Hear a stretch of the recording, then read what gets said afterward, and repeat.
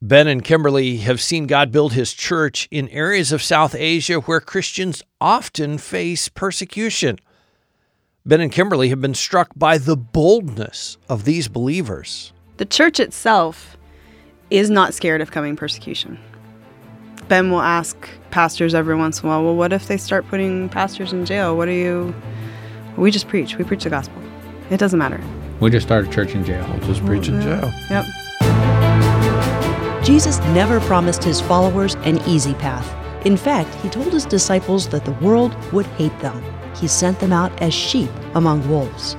Jesus' words came true in the life of the apostles, and they're still coming true today in the lives of his followers around the world. Join host Todd Nettleton as we hear their inspiring stories and learn how we can help. Right now on the Voice of the Martyrs Radio Network. Welcome back to the Voice of the Martyrs Radio. My name is Todd Nettleton. I'm excited to share part 2 of a conversation that we began last week with Ben and Kimberly. They are gospel workers in South Asia, and if you missed last week's program, I want to encourage you, go to our website, vomradio.net. You can listen to it there. You can also find it wherever you listen to podcasts. Let's review just a little bit of what we heard from Ben and Kimberly last week. I grew up in a missionary family, grew up in South America and Ecuador, but I was one of those kids that rebelled against everything. I hated God, hated church, hated my family, ended up with 35 felony charges. I ended up pleading to 5 felony charges of manufacturing, trafficking, methamphetamines, given 2 20-year sentences, 2 10s and a 5, and was sent to prison.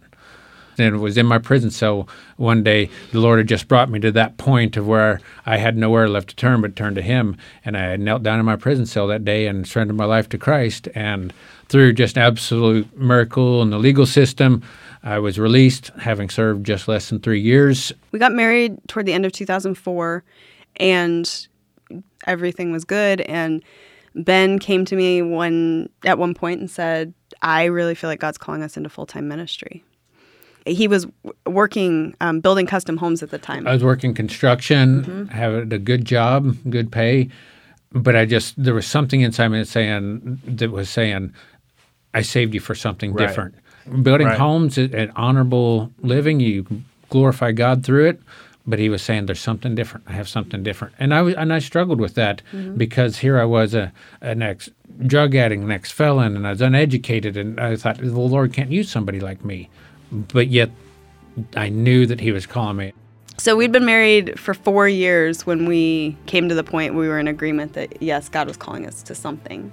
And then from that point, it was finding where the Lord was leading us, and eventually it led us then to South Asia. And now let's pick up where we left off last week. I asked Ben and Kimberly about the rise of anti-conversion laws in South Asia. In a number of places, it is now illegal to encourage someone to follow Jesus Christ if that means they're converting out of the religion they grew up in. Whether that be Hinduism or Buddhism or Islam, it is illegal to encourage them to change their religion. And I asked if these laws put Ben and Kimberly and other gospel workers in South Asia at risk. It doesn't scare me. I've been to prison before. You're not intimidated. Not that I want to go back, but yeah, that seems like a flippant answer, but that's the truth. We believe that God has called us to this place in this time, and we believe that we have a message to share, and if there are consequences to that, we'll accept them. We're careful in how we do what we do, primarily not for our own safety, but primarily so that what we are doing doesn't hurt the national church. Yeah.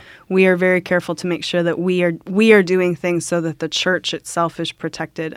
So, for example, we have a national team that we work with. We're the only foreigners in our region, so we work with a national team. Our team will go into villages and will do open-air evangelism. We don't go with them and do that. We let the nationals take the lead with those sorts of things. So we obviously can't hide what we're doing in the region that we live and work in. And so people know who we are. They know what we're doing. We have a good relationship with the government officials at this point, and so things are okay. But we have seen things change in the last few years. The government will go through every so often and will arrest pastors and just keep them in jail for a couple days, mostly just to kind of flex their muscles and say, Kind of make a point. See, just know that we can do this. And we don't intentionally go down in front of the government office and do religious work either. So we don't hide who we are, what we do. We're careful about it. But you don't shame them either by sort of sticking it in their face. Exactly. And we kind of both believe that when we leave the region we work in, that it won't necessarily be our choice. We kind of think that day's coming. Interesting. There's a great deal of urgency in the work as a result of that, because we want these churches to be able to stand on their own. We want the work to continue because the people are trained and equipped and have been discipled to a point that they have a depth in their faith that they can continue the work. So that if we do have to leave, it's not dependent on the Westerners or anything. It can carry on, and it's strong, and there's a solid church. The church itself is not scared of coming persecution. Ben will ask pastors every once in a while, well, what if they start putting pastors in jail? We just preach. We preach the gospel. It doesn't matter. We just started a church in jail. We'll just preach in jail. Yep. Wow. And part of that, I think, actually is because the DNA of the church in the country that we work in has persecution within it. They've always seen persecution. They've always thought that was part of following Jesus. Yes. And so it's not a big shock to them. It's just not. like, yeah, okay, it's my turn. And for us personally and for the church there, we always talk about that if persecution does come to us, it's like the scripture says, for us to be counted worthy to suffer for Christ, what greater privilege and honor is there? And if that day comes, then we'll just praise the Lord and thanks for the Lord for it. Not that we want it. Right. We're not seeking it. But we're going to always glorify Him through it. It is a different mindset, though, to see that as an honor and a blessing instead of as something to be completely avoided and to be run away from. To be afraid of or to fear. Yeah. We're talking this week on Voices of Martyrs Radio with Ben and Kimberly. They are gospel workers in South Asia. Ben and Kimberly, I want to talk about a village where you have really seen God do amazing things. And I don't think we want to mention the name of the village to protect the work that's going on there. But can you just kind of share the story of how God opened the door in this completely closed place, and now today we have brothers and sisters who are meeting there and worshiping God every week? It is. This village is an incredible testimony to the Lord building His church. And the story of this village is we first went there in 2016, did a little bit of research in the village. It was a village that was very, very dark, very closed Christianity. Idle on every rooftop. Idle on every roof. They say as many as 70% of the people in that village are witch doctors, one form of power or another. So it was very, very resistant. Outsiders to Westerners really didn't want any outside influence. Then in 2016, there was a fire in the village and several homes were destroyed, and they called our partner, who's a pastor there in the country, and said, could you come help us? We've heard that Christians will help us. And so he called me and said, can we go help this village? Which is fascinating. Like, we don't want Christianity in our village. But we've heard Christians will help us. Yeah. Like, who did they hear that from? That's such a weird thing. Yeah. It is. So we said, absolutely, we'll go. And so we went there, and the fire had destroyed several homes. Several families had lost everything. It's a very, very, very poor village. They have very little to start with. And so we went and we helped them with blankets and rice and some of the necessities of life. And when we were there, we asked if we could pray for them, and they said yes, that would be okay. So my national partner and I, a pastor, we knelt down that day and we said, Lord, build your church here in this village. They desperately need to know the hope that's found in Jesus Christ, to know the truth of you. They need to know you as their Lord and their God. Just build your church here. So we left that day and didn't hear anything more from them for... The next time we had an opportunity to be in that village was 2019. So 3 years later. 3 years later. We had tried. We had tried to, because we really felt a burden for this community, because it just felt, we live and work in a very dark region, but this village felt darker than like anywhere else. Like the darkest part of the dark place. Yes. And we had a real burden for this community. And so we had tried to see if there were water projects that we could do or other humanitarian things that we could do, those are the vehicles we use to get into villages that have no presence of Christianity. And the village elders just didn't want us in there. And it wasn't just us. They didn't want our national team in there either. They didn't want outsiders in their community. Especially Christians. So in 2019, we had 2 midwives from the United States who came over, and we did a series of women's health education programs in villages. And that was the first time that the village elders said, yeah, it's okay. You can come and you can do that here. We'll take that. And we had a couple hundred women come to a 6-hour education. So one day. Yeah, it was we'll one let day you thing. come for one day and then we thought, go on home. We thought maybe it was a door opening at the time, but it was fall of 2019. And we don't do much in the winter in our region because it's very difficult to travel between villages in the winter. And once spring came, so did COVID. And then the our whole world shut down. So our country completely shut down, and we couldn't travel between villages, and so there was nothing that could happen. And then in March of 2021, Ben was preaching at our primary church, and 2 guys that we didn't know came in the back door of the church and sat down. And we're always a little hesitant about that. And after service, Ben and our national partner went and started talking to the guys to find out who they were. And we asked them where they were from. They said they were from this particular village. And we were shocked. We said, no, it can't be from this village. And they said, yeah. And they were friendly. And they were friendly. And we said, well, what are you doing here? And they said, well, we want to know more about this God you're talking about. We want to know more about who you worship. And we were just shocked, quite frankly. After you picked your jaws up off the floor, Yeah. we're like, sure, we'd love to have that conversation. So we said, great. So we sit down with them and we begin to share the gospel with them. And in this context, you start at the very beginning because you say, this is the Bible, this is the Word of God. There's one God. There's not these multiple gods as they believe. There's one God. He's a creator. We rebelled against him as man. We are accountable to him. We sinned against him. So you just have to kind of walk through the whole scriptures, and it takes 3 to 4 hours to do this. And at the end, he said, I'm ready to believe. He said, I want to believe right now. And I told him, I said, no. I said, you're from this village. I said, you know what's going to happen to you if you come to Christ. I said, you'll be disowned. You'll lose everything you own. Your family will kick you out. You'll have nothing. You'll be homeless. You're losing everything if you come to Christ. So you have to be sure about this. I said, I need you to go home and think about it. And he said, no, I'm ready to believe right now. And I said, no, just wait. You really have to be sure. I said, come back next week. If you're serious, come back next week. The other guy said, yeah. He said, I'm not so sure. I need to go back and think about this a little bit more. The one guy, he said, nope, I want to believe right now. I'm not going home for a week. He said, I'm not going home. I'm believing right now. So we said, okay. So we knelt down that day and led him to Christ that day. Mm-hmm. And he was the first believer. And after that, he told us, he said, there's 12 or 15 more people that are ready to hear this truth in my village. And so my partner and we were kind of like, no, there isn't. We've tried to crack that egg. We've been to your place. We know what it's like. And he said, no, really, there is. There's more people waiting to hear. And we said, wow. So, okay. Our partner started going over once a week and doing house fellowship, which at that point, we had gone back into a second lockdown. And so it was actually kind of against the rules that he was traveling between villages. But he would still go over once a week.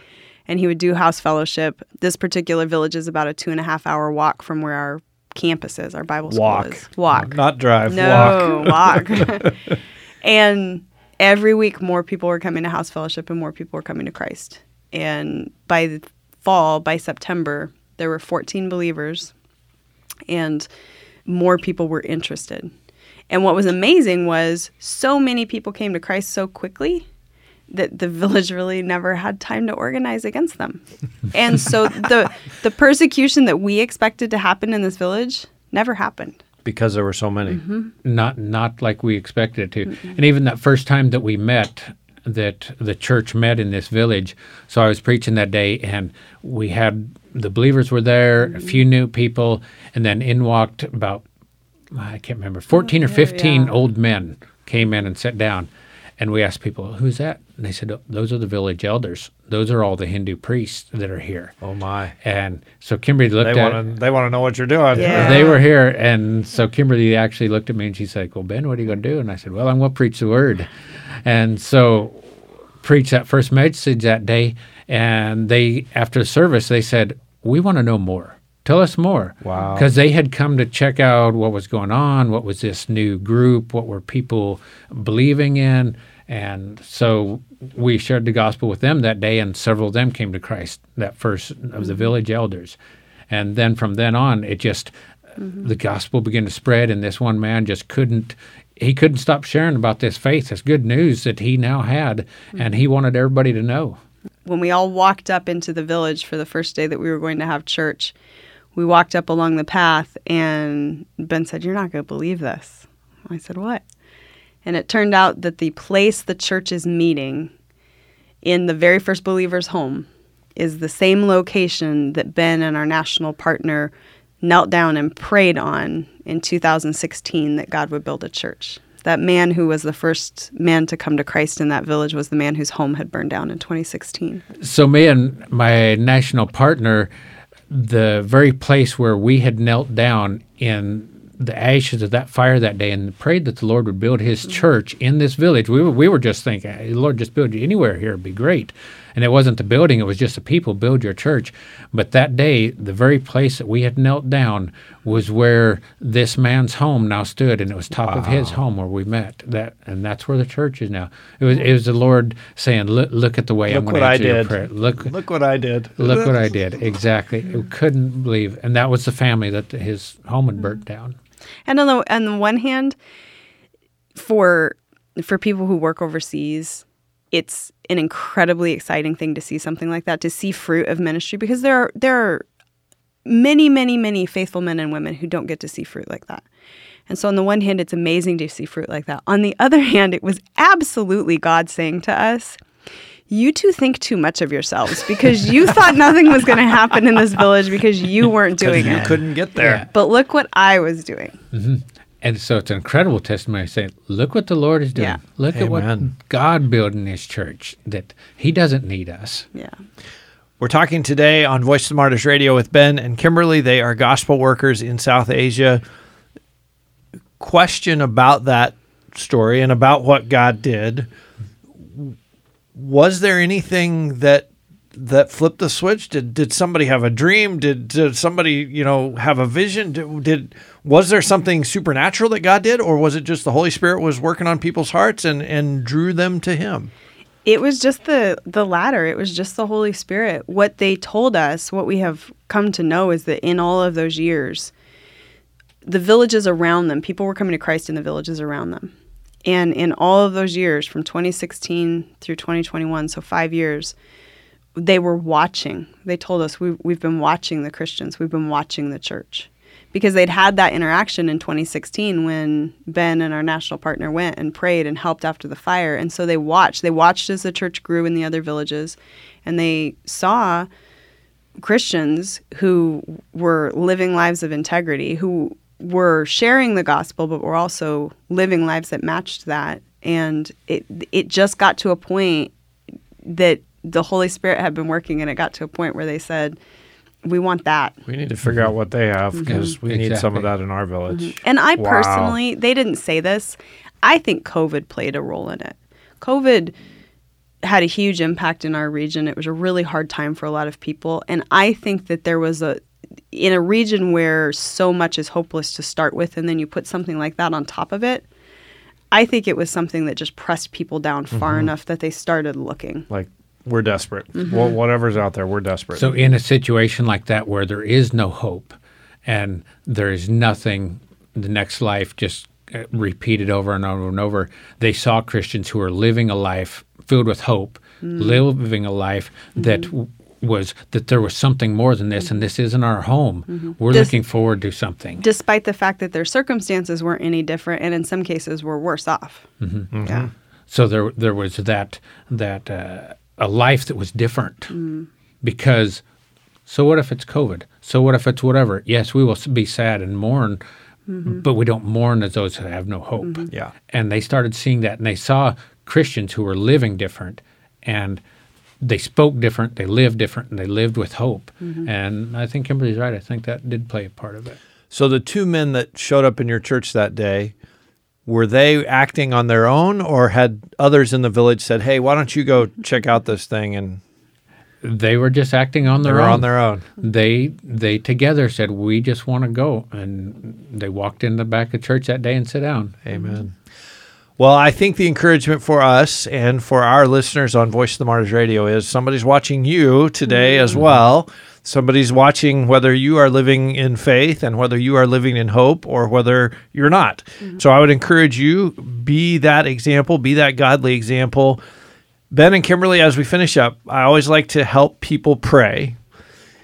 Let's talk about your region. And you have said it's a very difficult, it's very isolated. In many places, there's a lot of darkness.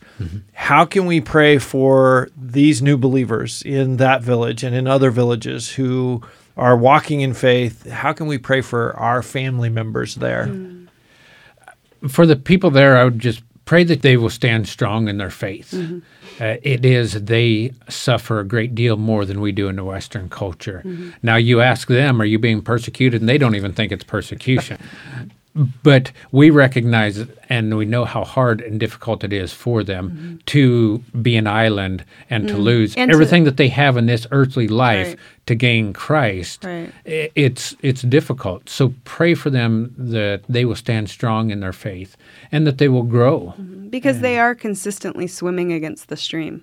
We live in a context where to be this nationality, to be this culture, is to be this religion. And so when you change religions, you're losing your culture. And so you're in a place where you're ridiculed. You're losing your identity. Your identity. So you're living in a place where you're ridiculed because you're not celebrating all of the holidays and the festivals and then everything that they do.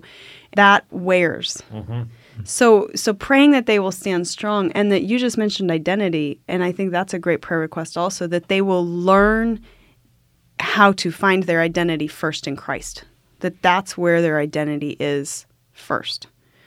Because that is something that can help any of us, not just people in South Asia, stand in cultures that are opposed to what we believe. So that they can grow and understand, like Kimberly said, who they are, where their identity is now found, because they walk away from their family and their culture, and even though they may look like everybody else now, and they may speak the same language as everyone else, they're now foreigners and aliens in their own village. And so to stand strong in their faith and be able to overcome and endure would be a prayer request for them. What about for you guys and for your work, and how do we pray for you? The main prayer request Ben always mentions whenever we're asked that is for wisdom. We are constantly having to make decisions about who to help, how to help, what the next step is in ministry, what the next village is that we should focus on. As we go back, we're contemplating trying to focus our team on a region that's even more remote than where we are at the moment, and whether or not that's even what the Lord wants. Trying to live in a culture that isn't our own, trying to understand and maneuver through that, how to just live daily godly lives that our testimonies will speak in that way. It's just wisdom in so many areas. We just desperately pray that the Lord will give us wisdom. Well, I can promise you this week there will be a lot of people praying for you because I know there's a lot of people who listen to VOM. I hear from them. I get emails from them, and they say, hey, thank you for letting us know specific ways to pray. So this week, I want to encourage you to pray for gospel workers in South Asia, pray for the church there, and pray for Ben and Kimberly. Pray for wisdom for them and discernment as they face these challenges and make these decisions. Ben and Kimberly, thank you so much for sharing with us on Voice of the Martyrs Radio. Thanks for your ministry, and I'm excited for people to hear this conversation. Thank you. Thank you. It's a privilege to be here with you today. Well, it is our honor to have you on. You are listening to the Voice of the Martyrs Radio. As always, if you're just tuning in, you will want to go to vomradio.net and hear this entire conversation. You can also find the Voice of the Martyrs Radio wherever you listen to podcasts. And I would encourage you to be back next week. We have these conversations weekly to hear what God is doing. We've heard today amazing things God is doing. We also want to equip you to pray. So be back with us next week to hear more of what God is doing in hostile and restricted nations right here on the Voice of the Martyrs Radio Network.